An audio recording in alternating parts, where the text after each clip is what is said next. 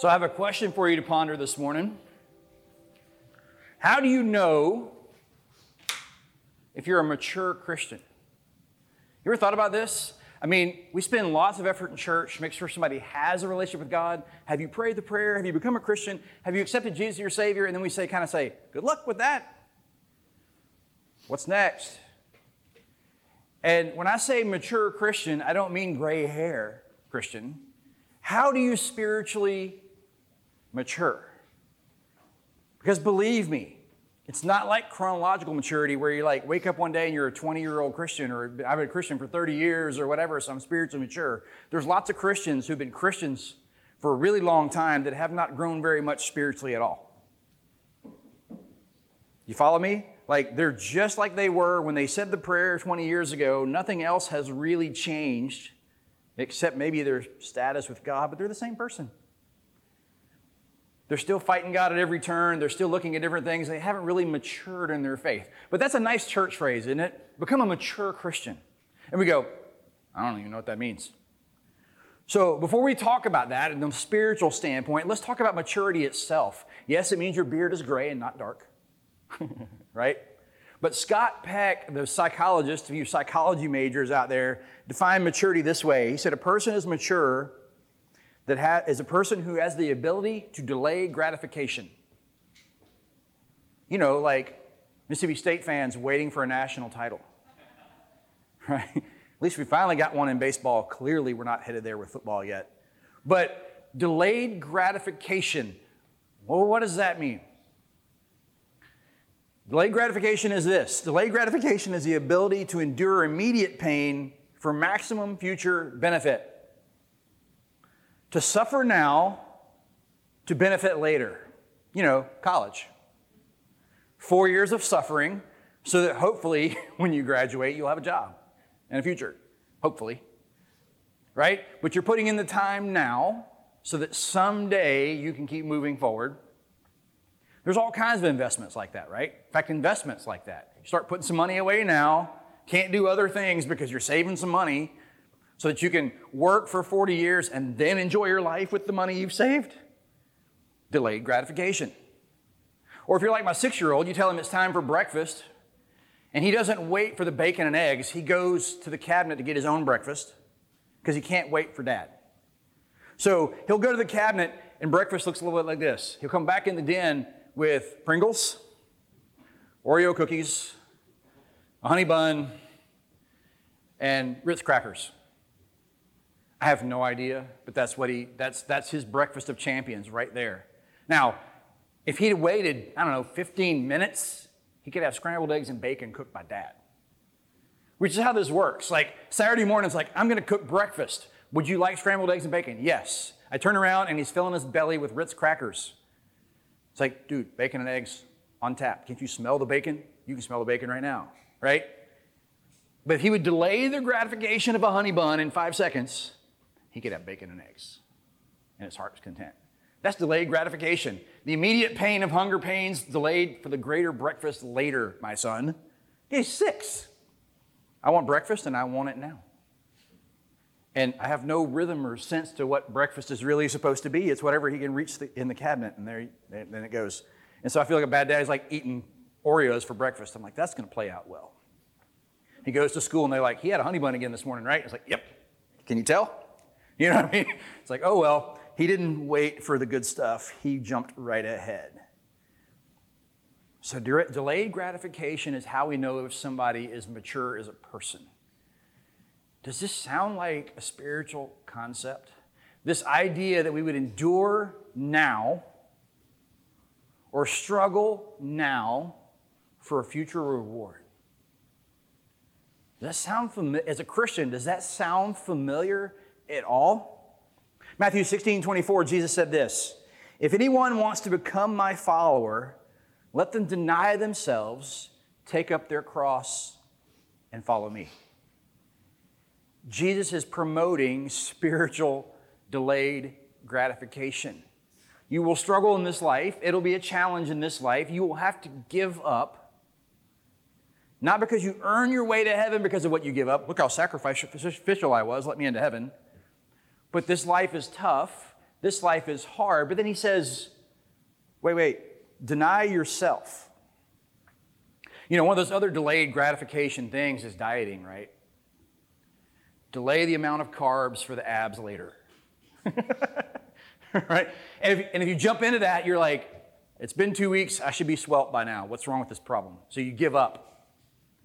You know, it's like, I've had 0 carbs for 10 days. Why do I not look like a Greek god? This is not happening fast enough. This is not happening the way I want it to. This is not the results my Facebook program that advertised to me and promised. This is not working out the way I planned. I quit. I can't lose weight. It's because you have to endure pain now for the reward later. You have to delay the gratification of Oreo breakfast in order to have the physically fit stuff happen later. And that takes maturity to go, yeah, I'm not having the biggie fries. I'm having the baked potato. That takes maturity.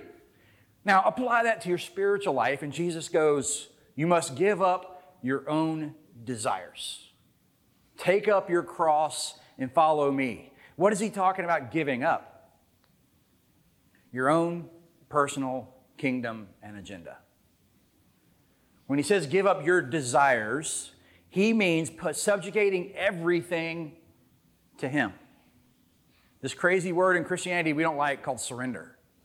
Losing yourself in order to gain it. In fact, Jesus even said you must lose your life in order to gain it. Right? And so spiritual maturity is the ability to look at Scripture and go, Scripture says I should do this, but I really want the Oreo breakfast. But I'm going to choose what Jesus is offering me instead. Christ marks spiritual maturity as the ability to deny our own desires and to seek Christ first. So when I ask the question, how do you know if you're a spiritually mature Christian? At least part of that answer is found when you are faced with temptation. Hey, I've got this opportunity. This will be really fun. This sounds really good. And I get to do it right now. I choose it. The spiritually mature Christian goes, yes, the world is offering me wealth and status and power and relationship on a platter instantly. But God says, wait. God says, give. God says, sacrifice. Which do I choose? The spiritually mature Christian is able to go, I want my Oreos and Pringles for breakfast, but Jesus is offering me bacon and eggs later. I mean, that's the truth of it, right? We want what we want, and we want it now. And spiritual maturity goes, I must sacrifice now. I must endure some hardship now in order to be more like Christ later. Paul gives this goal to Christians in Ephesians 4:13. He says this, our goal is for all of us to come to unity of the faith, to knowledge of the Son of God, to maturity, to the measure of the full stature of Christ. What's his goal for the Ephesian church? To become more and more and more Christ-like.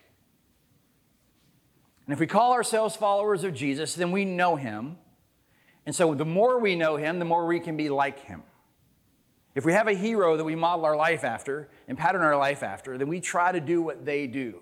In fact, success coaches will tell you, find the person who's doing what you want to do and mimic that.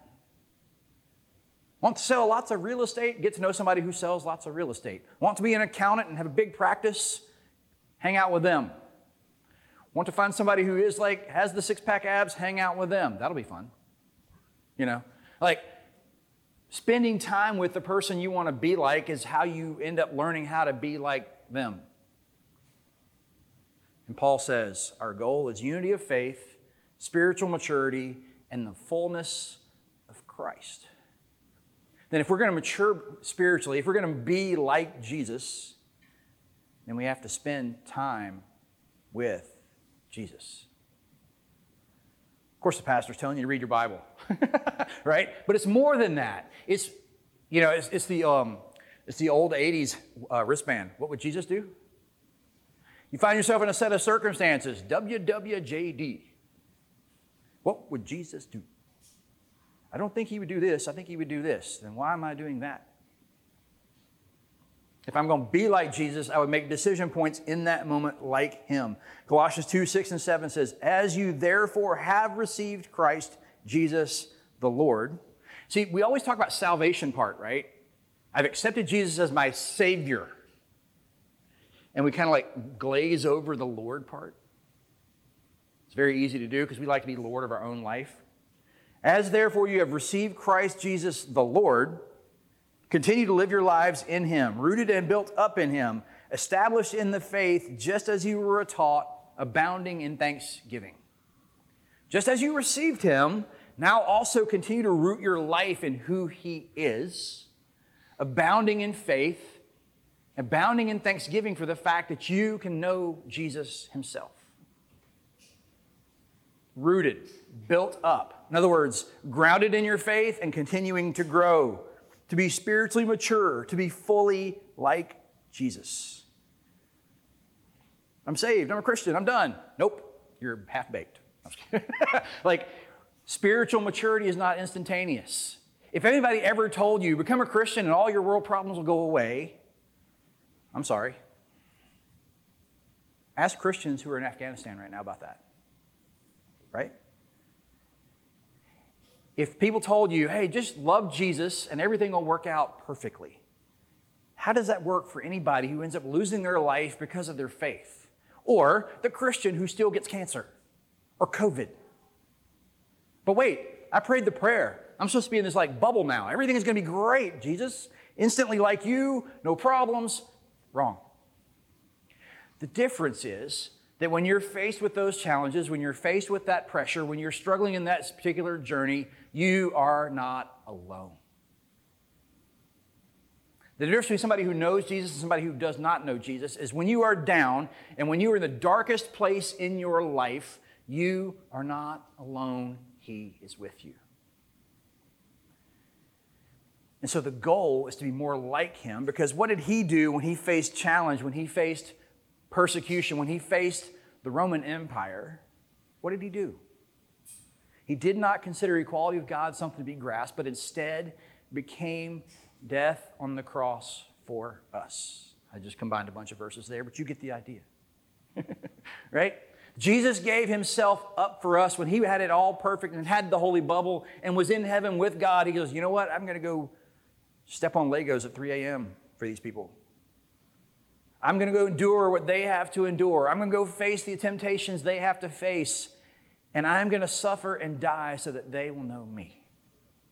I'm going to become one of them so that they can become like me.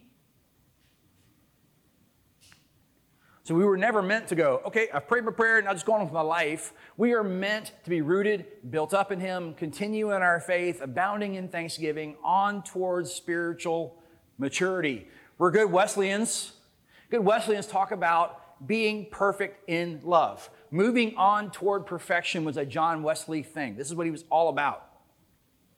He took very seriously Jesus' invitation to be perfect, as your Father in heaven is perfect. Matthew 5:48. Jesus said, be perfect. And all of us who are not went, how does that work? Right? You're supposed to be perfect? How are you perfect? I can't be perfect. I can't even accomplish tomorrow perfect, let alone life perfect. I'm not perfect. I'm not perfect, by the way. Ask my wife, Anybody here? I'm perfect. Not really. But Wesley took the invitation seriously.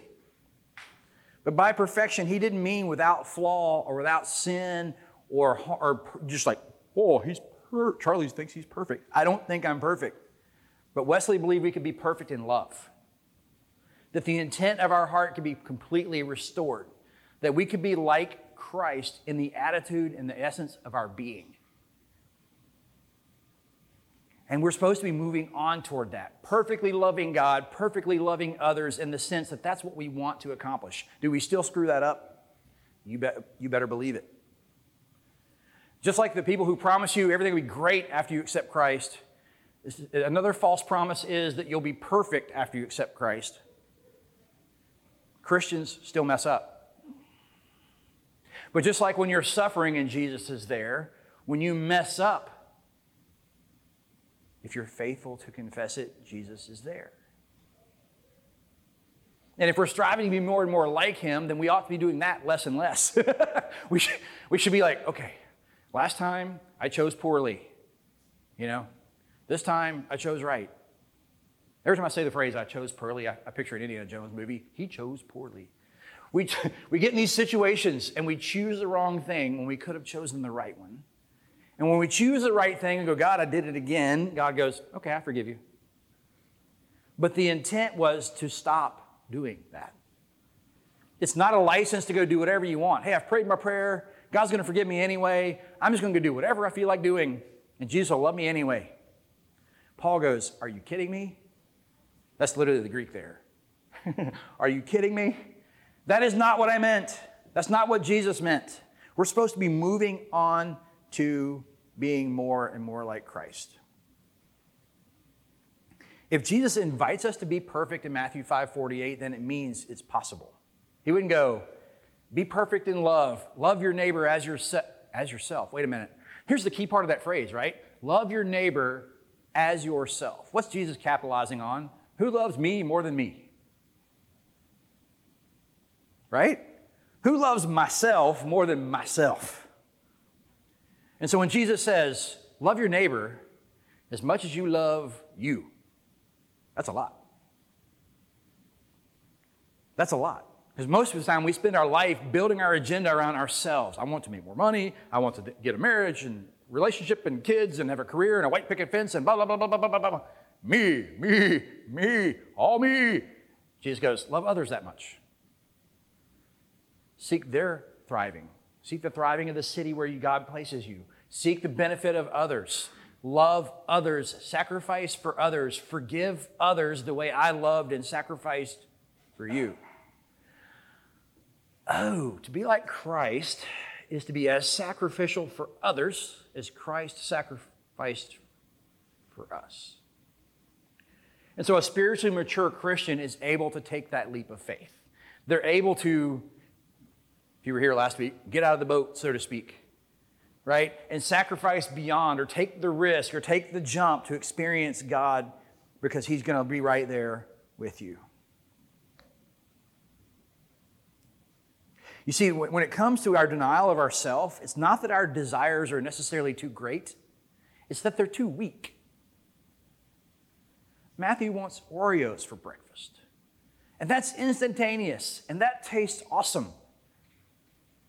But if all you eat is a few Oreos, how much longer before you're hungry again?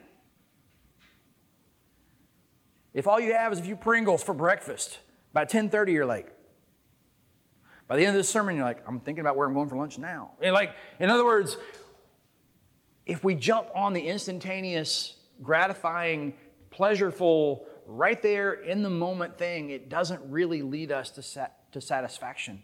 And it's not that our desires are too great, it's that's settling.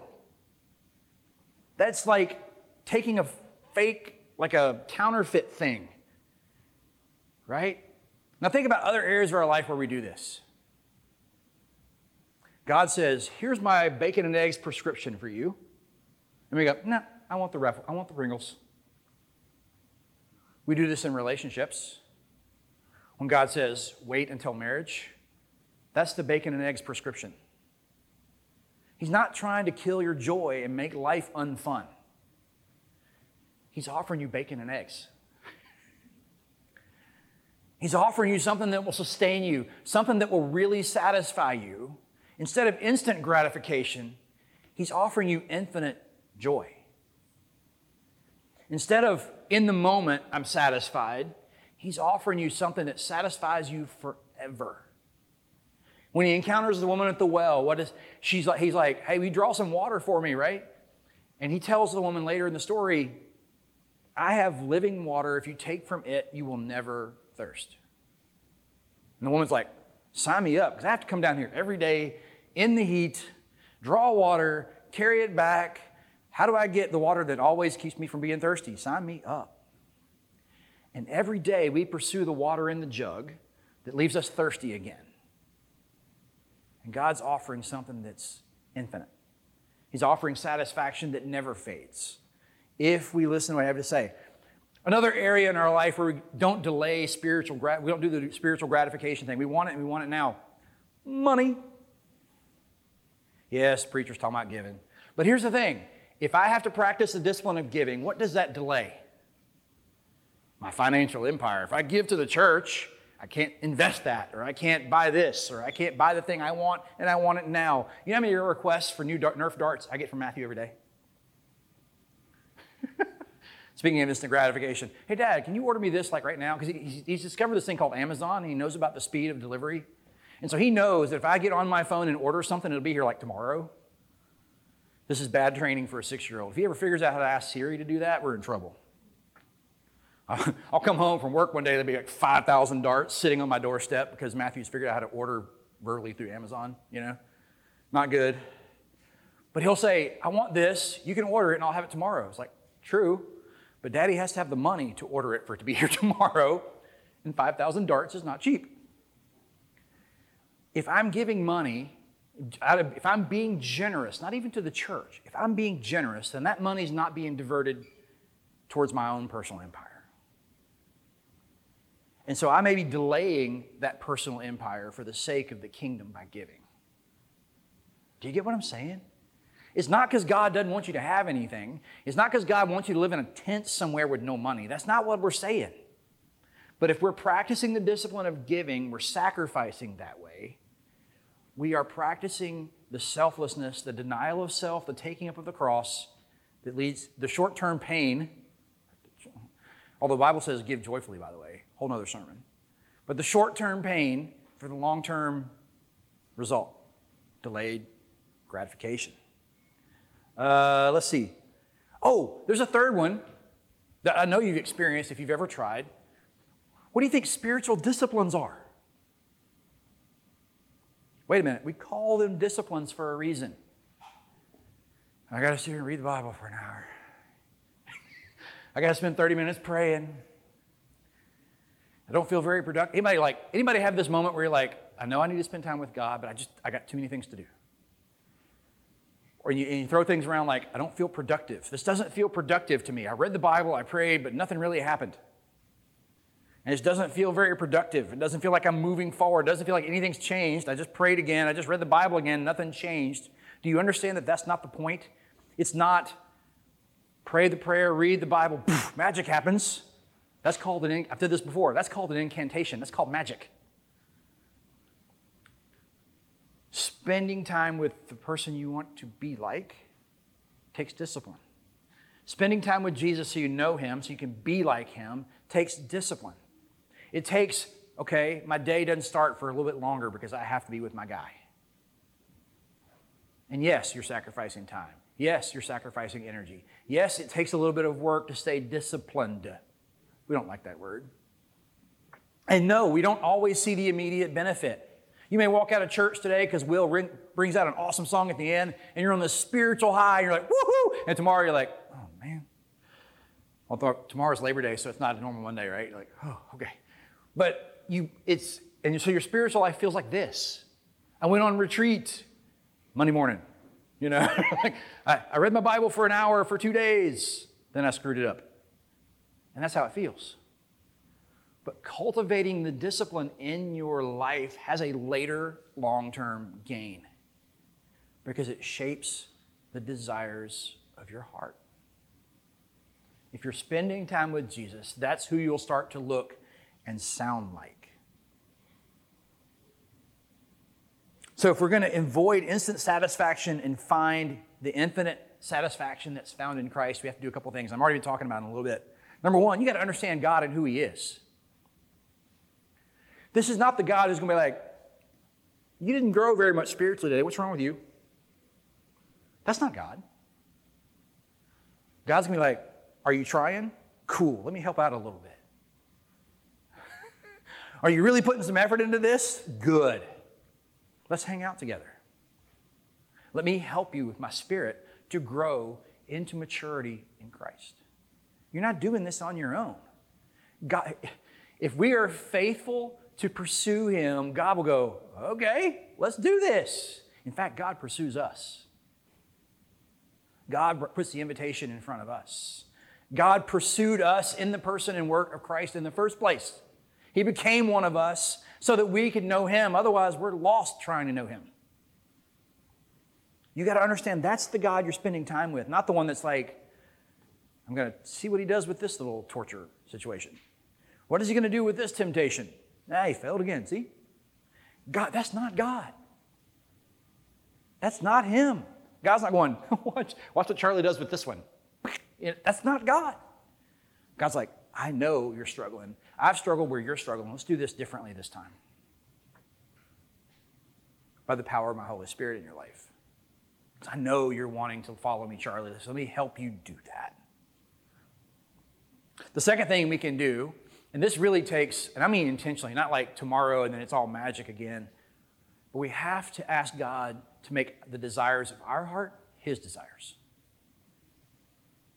We have to want what God wants. Jesus says, if you ask for anything in my name, I will give it to you.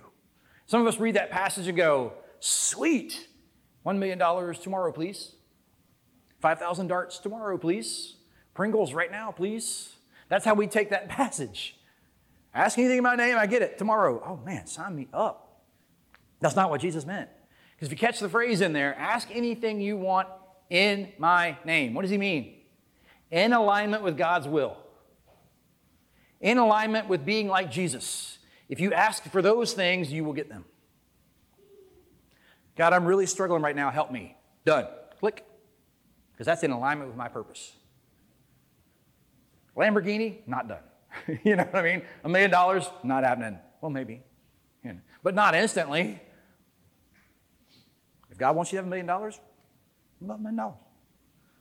Some of us, that'd be more dangerous than good. What am I going to do with all this money? You know what I mean? It'd be more dangerous than good. It's gone tomorrow. Understand who God is. Ask him to make your heart match his.